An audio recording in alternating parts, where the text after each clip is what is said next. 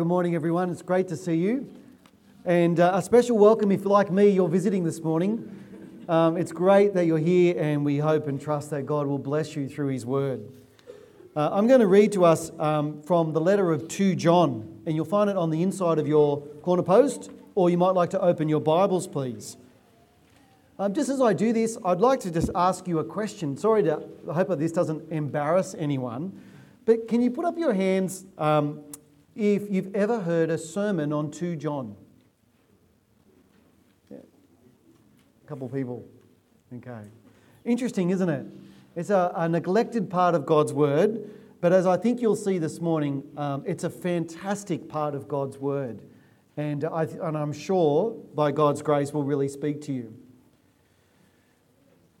So I'm going to read from 2 John, the whole book, and this is God's Word.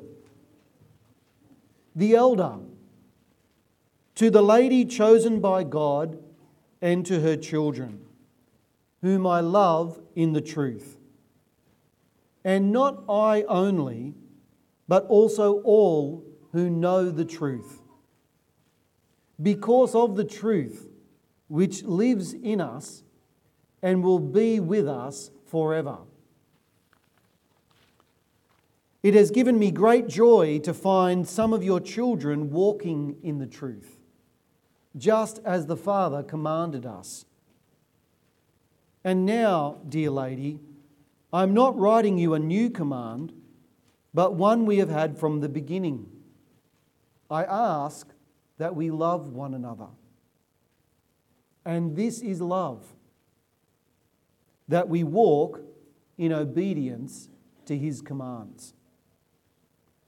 As you have heard from the beginning, His command is that you walk in love. I say this because many deceivers who do not acknowledge Jesus Christ as coming in the flesh have gone out into the world. Any such person is the deceiver and the Antichrist. Watch out that you do not lose what you have worked for, but that you may be rewarded fully.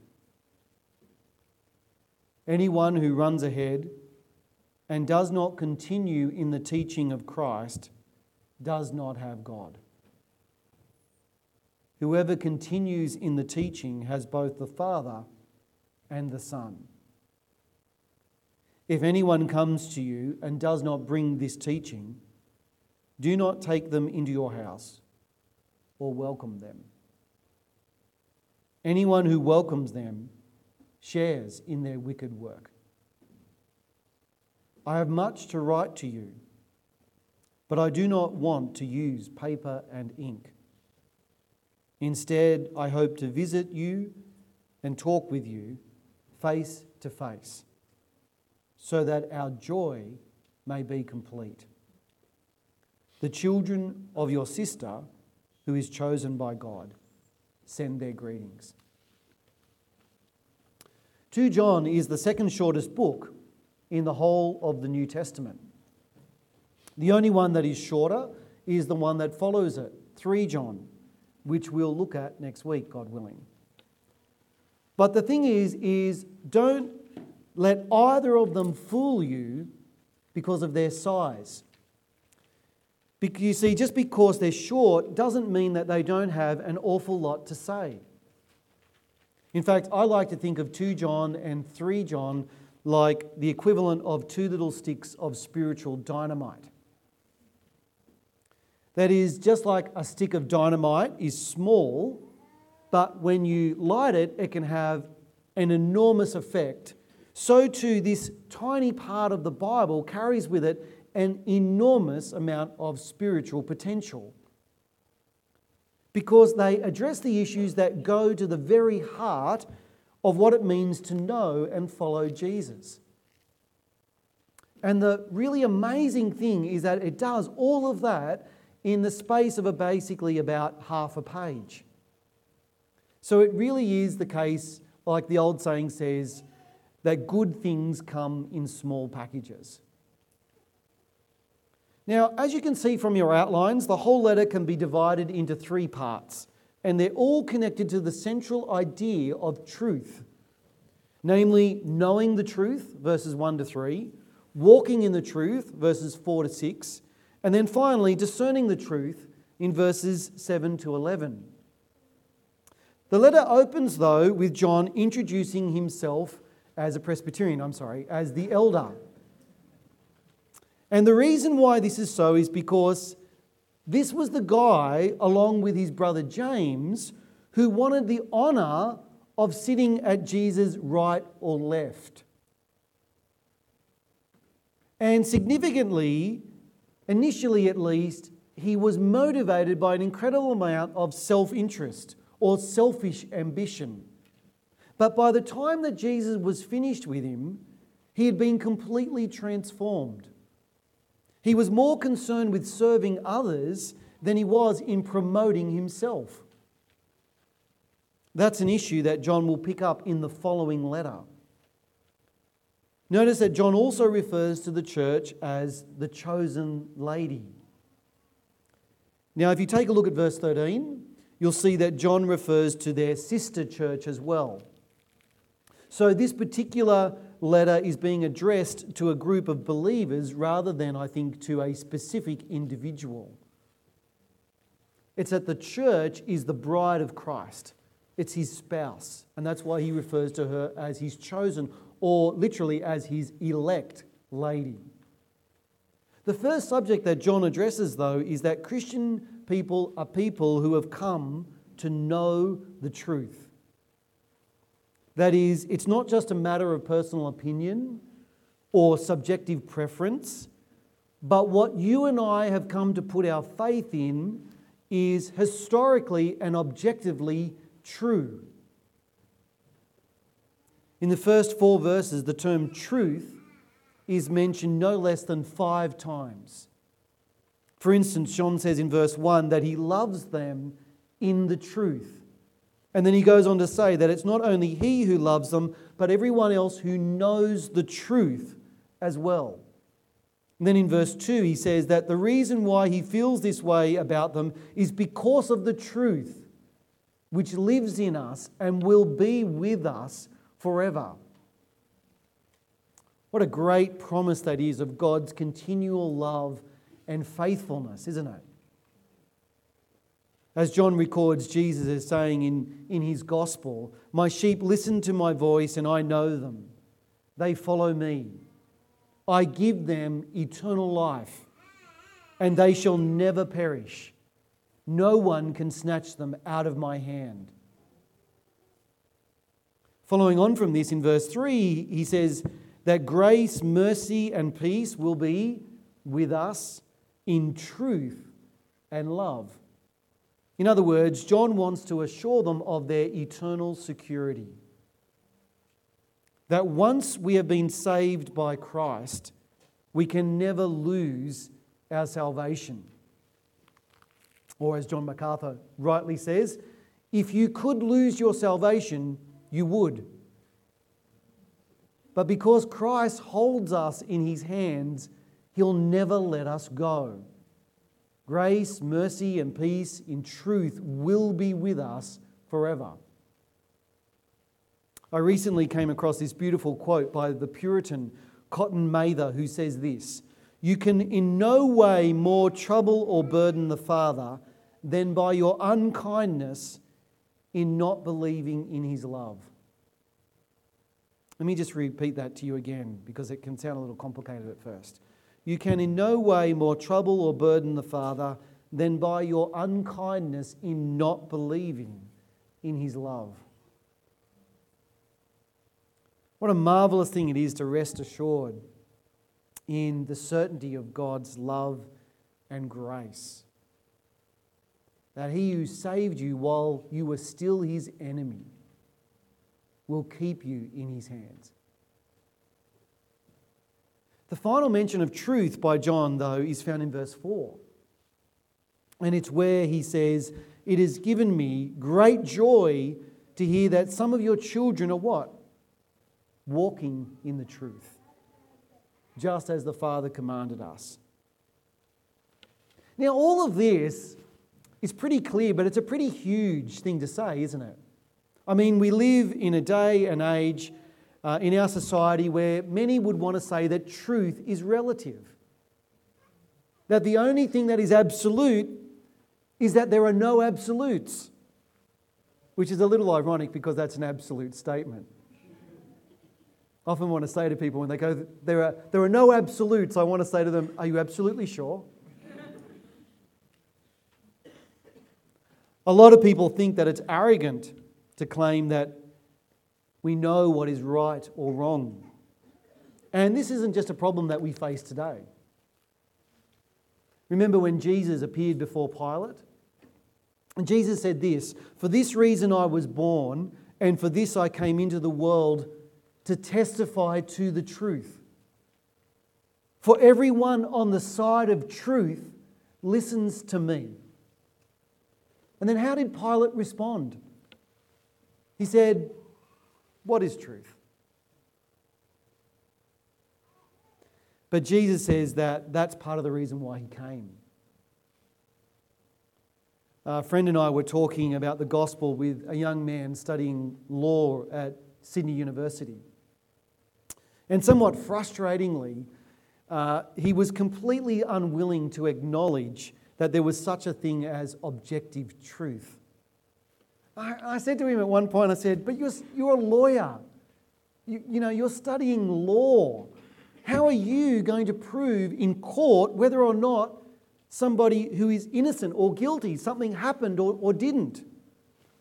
Of all of the professions, surely yours rests on the credibility of evidence." "No," he said, "my task is not proof, but one of persuasion. It doesn't matter whether someone is innocent or guilty.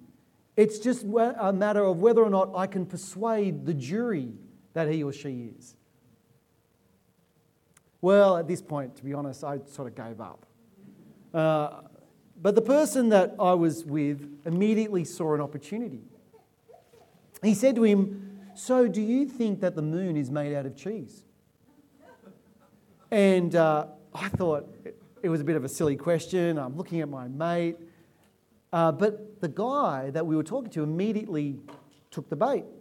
"Of course I don't. Do you think I'm stupid?"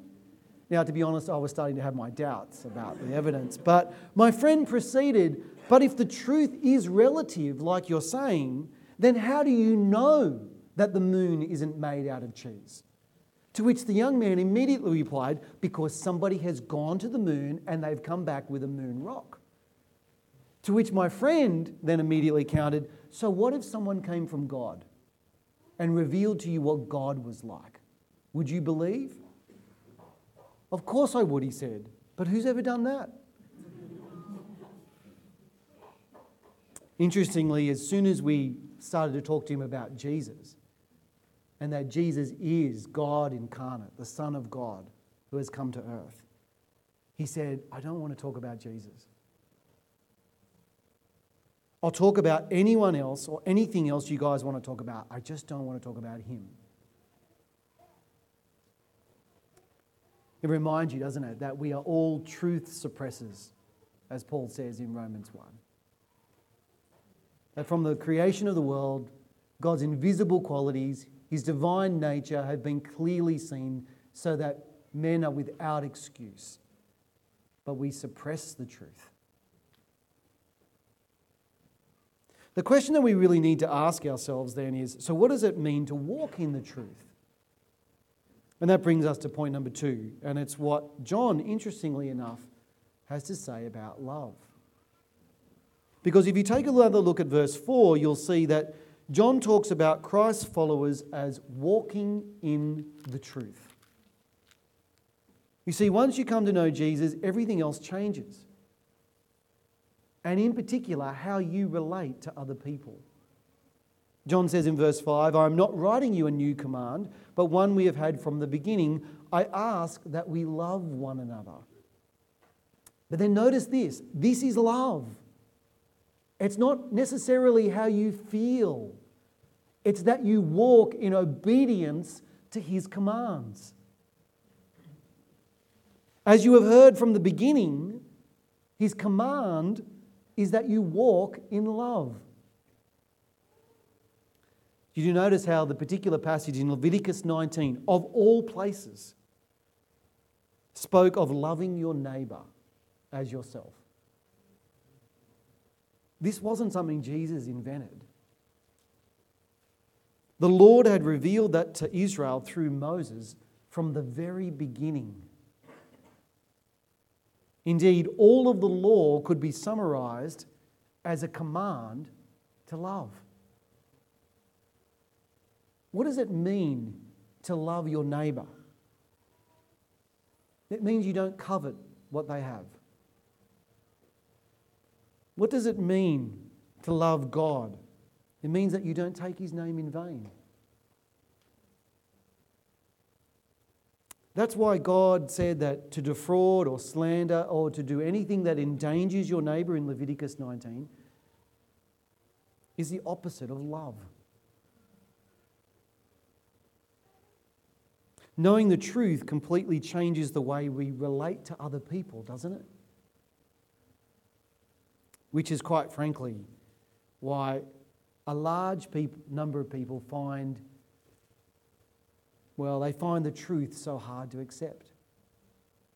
Because it's just so much easier to be selfish, to feather our own nests, to advance our own careers, to do that which only fulfills our own pleasures, and most of all, that satisfies our own desires. So that I can do what I want to do, irrespective of the effect that might have on everyone else around me. The problem is that our world defines love as just feelings. But the Bible says there is a way that seems right to a man, but in the end it leads to death. Coming into a relationship with the one who is true. And remember, Jesus says, I am the truth, the way, the life. It changes everything. Indeed, it's one of the defining characteristics. It's the fruit of somebody who has been saved. It's that we love one another. This is how John puts it in 1 John chapter 2. Anyone who claims to be in the light but hates his brother is still in darkness. Whoever loves his brother lives in the light, and there is nothing in him to make him stumble. But whoever hates his brother is in the darkness and walks around in darkness. He does not know where he is going because the darkness has blinded him. Can I say, friends, that's why it's impossible to say that you know God and you love him and not be part of a church. You can't say that you love God who you don't see and not love his people that you do. Now that really brings us to the third and final point that the letter of 2 John raises, and it's the warning about discerning the truth. Now this might seem like a little bit of a big jump to make. You might even be thinking, whoa, wait a minute. You were just talking about the importance of showing love to other people, and now all of a sudden you're talking about the danger of being duped by the devil. How are those two topics related to one another? Well, verse 7 actually starts with the word because. Some of the NIV translations don't have it, but the passage literally says at the end of verse 6, as you have heard from the beginning, his command is that you walk in love. Because or for many deceivers who do not acknowledge Jesus Christ as coming in the flesh have gone out into the world. You see, John warns us that there will be many people who will try to lead you and I away from the truth. And that their goal about each and every one of them is to deny the truth about Jesus. But the best way to avoid being deceived by them is by walking in the truth. Do you see the connection? There was this guy in my congregation. We lived in outback New South Wales for about 7 years, a little town called Weewar. And this particular farmer had a very, very close friend who worked for the CIA. And he told me once that when they were training all of their operatives, and I've since found out that they do this in other places as well, when they want to train them to spot counterfeit notes, they strangely never ever show them any false currency. Instead, what they do is that they make them experts at examining and evaluating only genuine currency. That way, so the thinking went, whenever they came across a fake one, they would spot it straight away. You see, they knew the truth so well that they could immediately pick a fake. And that's what the Bible is saying for us. The best way to avoid being duped by false teaching is to become an expert in the truth. To actually have the truth of God's word so shape us and form us that we can immediately spot it. As Spurgeon used to say, the best way to see that a stick is crooked is to lay a straight stick beside it.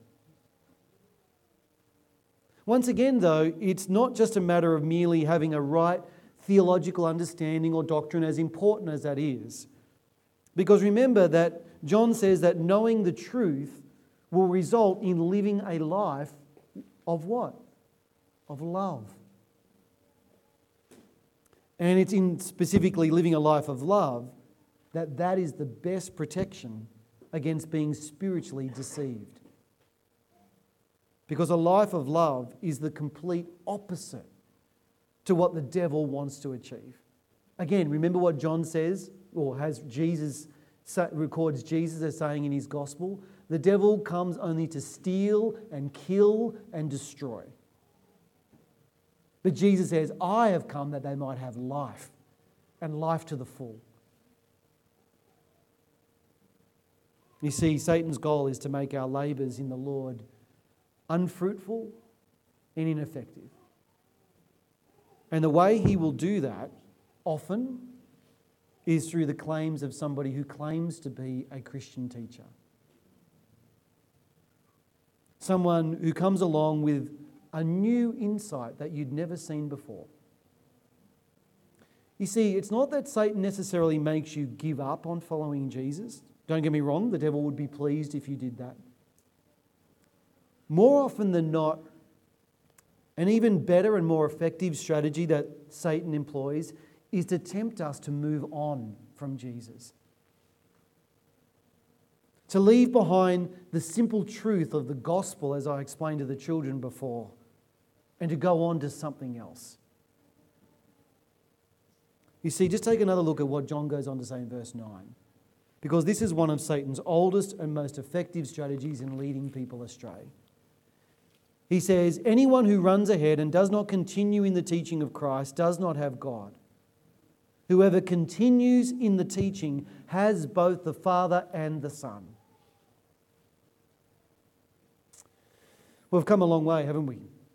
And as I said at the beginning, while short, you can hopefully see that this book has some incredibly relevant and challenging things to say.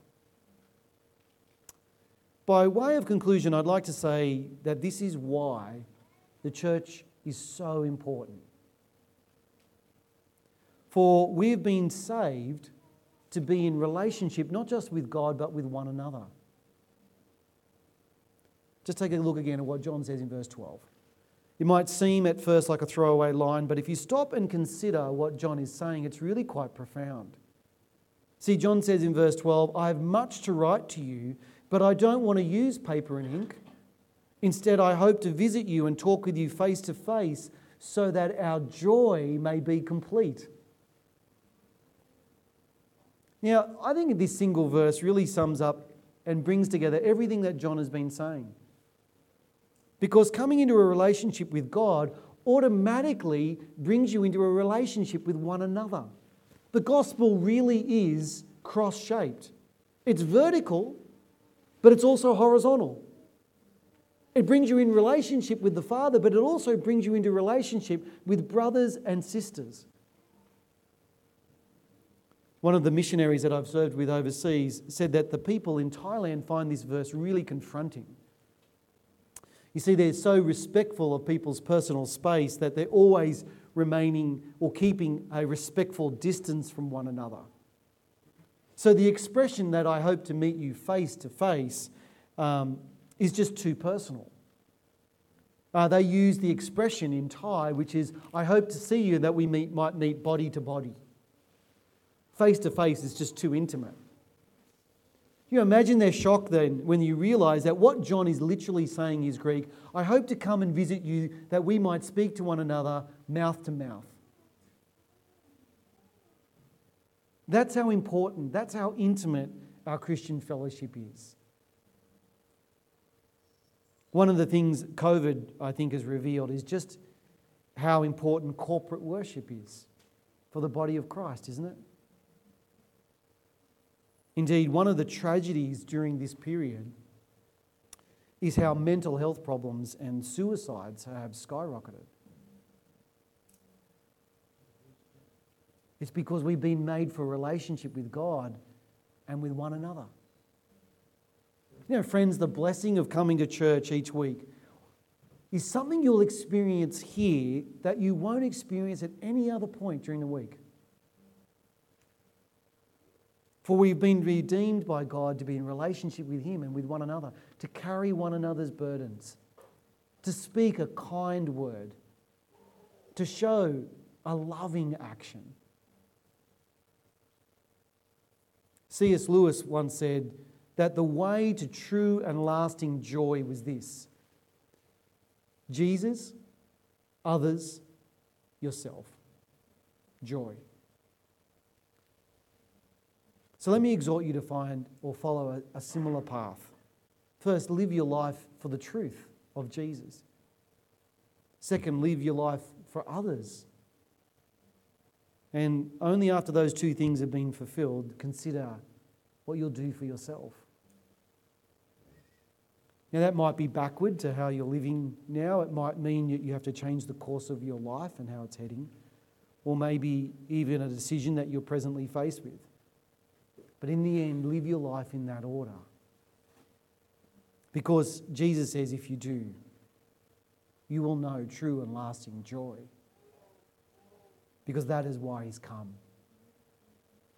Well, why don't we spend some time in prayer, shall we? Let's pray. Almighty God and Heavenly Father, we thank You and we praise You for Your word. For it is truth. And it reveals to us the one and only one who is true. Lord, what a great delight and joy it is to come into Your presence this, Your Lord's Day.